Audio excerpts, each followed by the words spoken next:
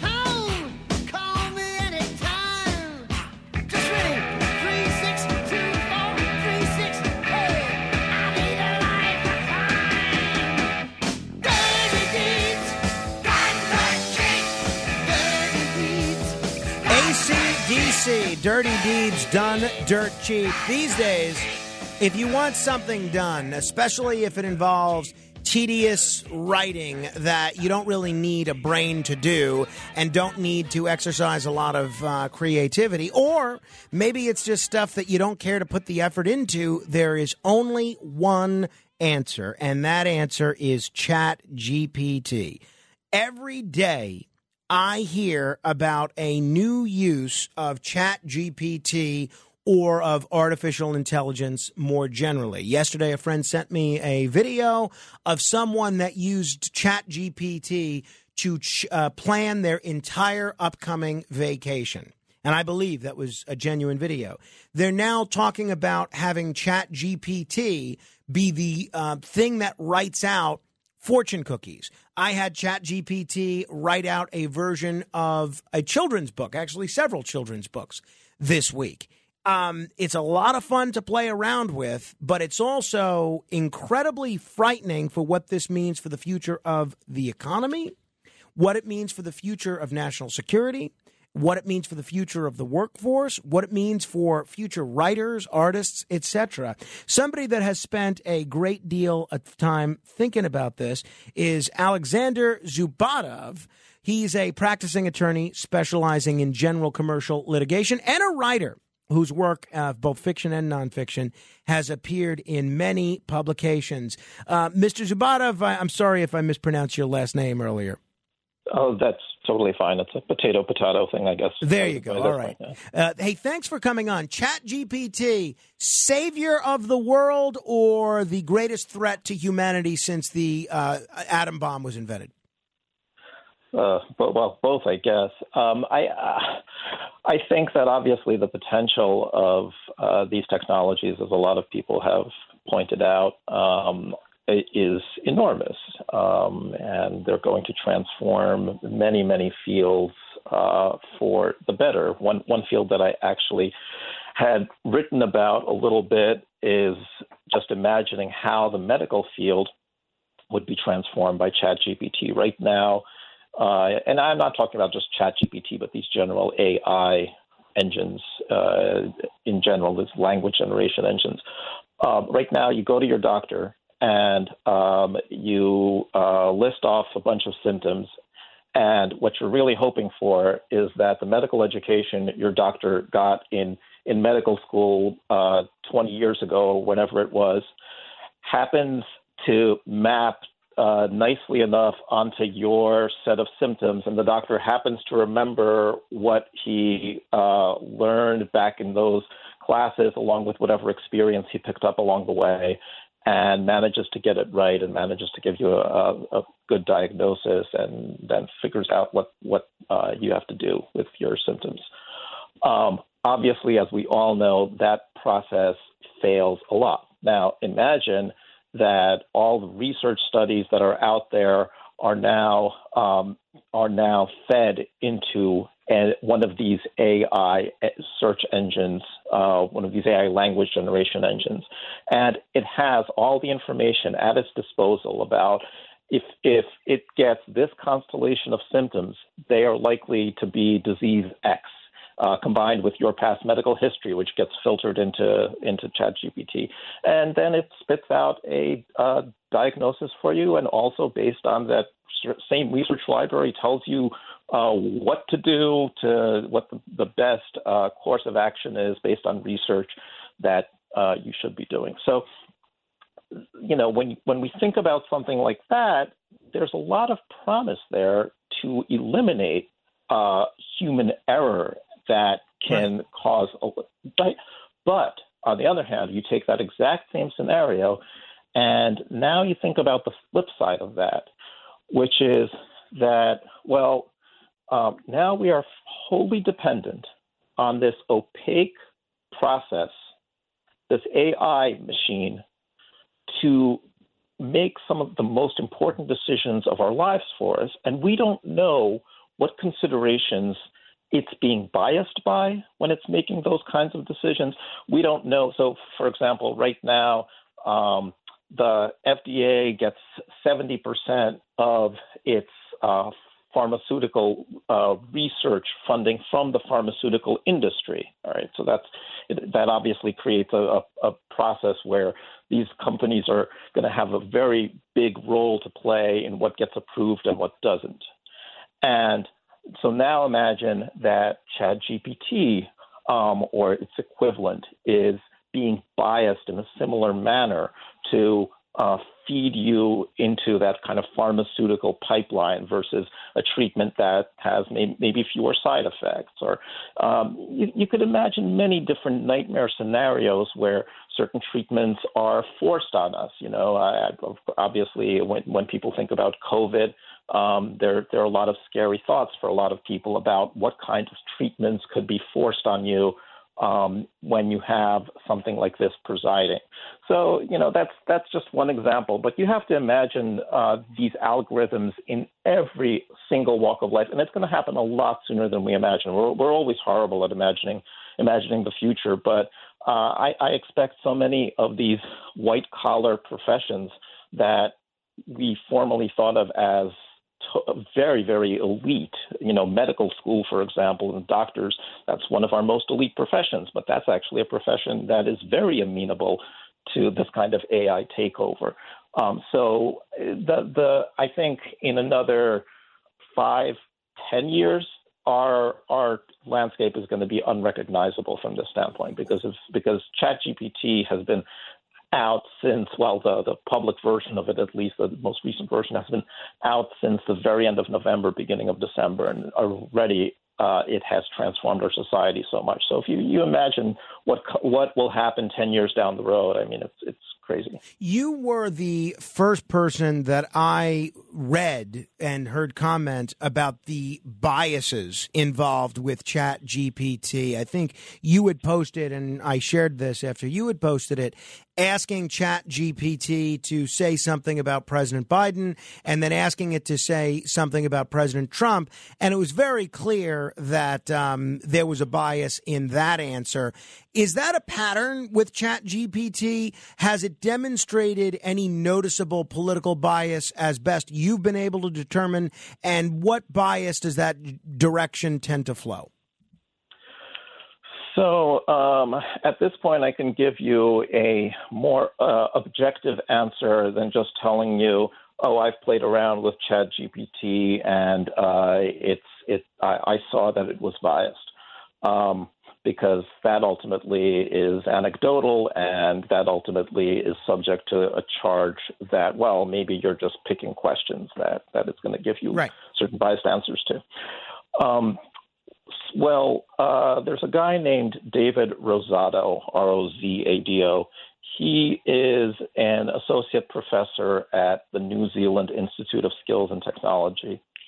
And he did a series of clever studies on ChatGPT. What he did essentially for one of his studies is he fed it a bunch of political orientation quizzes. We've probably all had the experience of taking one of these things online. There are many different ones available. You answer a bunch of political questions, and it tells you what, you're left liberal, you're libertarian, you're whatever. So he gave it 15 of those quizzes. 14 of those 15 classified ChatGPT as left liberal or progressive, and the remaining one classified it as moderate. And that's just one of the experiments he did. There's several interesting ones. Another one, he fed it a kind of template of statements where the first part of the statement was a group. So black people, white people, people on the left, people on the right, wealthy people, poor people, all kinds of different groups, heterosexuals, homosexuals. And then the end of the statement was often or it was something like most heterosexuals are, and then you fill in a negative adjective, and he had a list of, I forget how many, maybe 72 different adjectives, lazy, okay?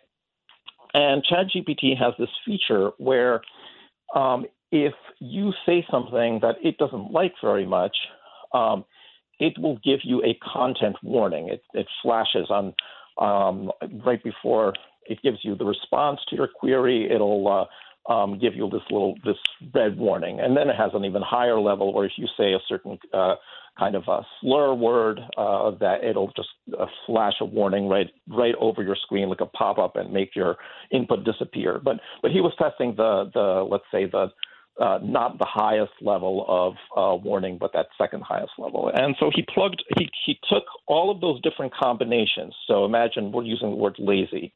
Heterosexuals are lazy, homosexuals are lazy, men are lazy, women are lazy, whites are lazy, blacks are lazy, Hispanics are lazy, okay? And what he kept track of is which statements he would get that kind of content warning about. And the result is, again, exactly what we would expect, given the kind of bias that I already described. Hey, it's Ryan Reynolds, and I'm here with Keith, co-star of my upcoming film, If, only in theaters May 17th. Do you want to tell people the big news? All right, I'll do it. Sign up now and you'll get unlimited for $15 a month and 6 months of Paramount Plus Essential Plan on us. MintMobile.com/switch. Upfront payment of $45 equivalent to $15 per month. Unlimited over 40 gigabytes per month. Face lower speeds. Videos at 480p. Active Mint customers by 531.24 get 6 months of Paramount Plus Essential Plan. Auto renews after 6 months. Offer ends May 31st, 2024. Separate Paramount Plus registration required. Terms and conditions apply if rated PG. Which is that he put it in a chart, but you pretty much get the traditional intersectional hierarchy that you see in left circles. You get the content warning come up when you say negative things about women, about black people, about gay people, but not as often about the kinds of groups that are not as favored in that kind of hierarchy. So that's the general pattern of biases. But, I just appreciate, I think with a vivid example, how nutty this is, because I've stressed in a bunch of places, I don't want ChatGPT to be spitting out conservative biases either. That's not my goal. And I think our collective goal should be a system that we can rely on and that is politically neutral to the extent possible. And when there are questions that are going to create controversy, then it's fine to say this is a controversial issue and there are multiple views. Well, I advise everyone to try putting into ChatGPT a question such as, is a trans woman a woman? Now, it doesn't even matter what you think the answer to that is. The fact is that the latest poll, Pew poll, May 2022, 60% of Americans think that your sex is determined at birth. And that's actually up from the poll before that, which I believe was September 2021, which was 56%, and in 2017 was 54%. So 60% of Americans have the view that a trans woman, in fact, is not a woman. All right. I just did this right now in ChatGPT, I will read you ChatGPT's answer to the question. Yes, a trans woman is a woman. Gender identity is a deeply held sense of being male, female, or something else and may not necessarily align with an individual's sex assigned at birth. A trans woman is someone who was assigned male at birth but identifies and lives as a woman. This gender identity is valid and should be respected. It is important to affirm and support the gender identity of trans individuals, including trans women, and use their preferred name and pronouns, and to respect their lived experiences as women. Gender identity is a complex and individual aspect of a person's identity, and everyone deserves to be recognized and respected for who they are. Now, come on. No, it's very. So why is the machine biased? Was it built that way?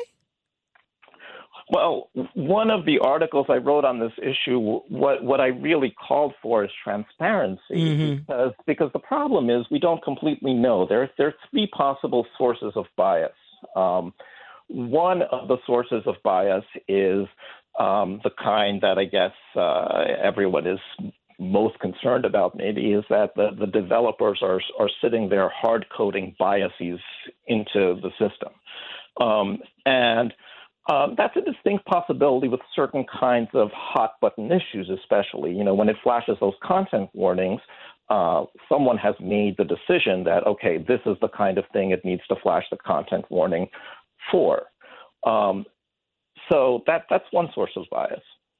The second source of bias is that these systems, ChatGPT certainly, uses a reinforcement learning algorithm. And what that means is that it has it gets fed a large corpus of text from all over the internet as its training data. And then what they do is they get human subjects, and those subjects are given certain they put in certain queries, and ChatGPT gives them an answer. And they rate the different answers that ChatGPT gives to the same query based on which one they like more, what's a more appropriate answer, et cetera. But the problem is we don't know anything about how that process works. Who are those human subjects? So just the end of that is based on the ratings of the ChatGPT's answers. The algorithm is fine-tuned and learns to select better answers to questions. Wow. We don't know anything about who those subjects are that they used. Was there any effort made to have those subjects be politically representative of a broad cross-section of the country or not? Were those subjects, in fact, instructed to give certain kinds of reinforcement, but not some other kind of reinforcement? All of these are important questions. We don't know anything about that. The third source of bias that's possible is bias from the training data itself. So, for example, Wikipedia was fed into ChatGPT. I don't know if it's all of Wikipedia, but definitely many Wikipedia entries were fed into ChatGPT. That's something that OpenAI, the company responsible for ChatGPT, has explicitly stated. Wikipedia, many people on the right feel, is biased against them. And there have been actually studies including from Harvard researchers that have shown Wikipedia bias. But so it's possible that some of those, I know, and I don't, other people might have had a similar experience. If you actually go to Wikipedia and look at an entry for something you know a great deal about, something you really feel you're an expert on, that's when you'll see the issues. Right, right. No, see, that's been my experience as well. Alexander, we're going to have to end it there. I enjoyed the conversation very much. I hope we can do this again in the future. Would be happy to. Thank you so much. Alexander Zubatov, he is an attorney and a writer. Whenever you see his byline somewhere, be sure to check it out. You want to comment on any portion of our conversation, you're welcome to. 800-848-9222. 800-848-9222. Straight ahead. The Other Side of Midnight.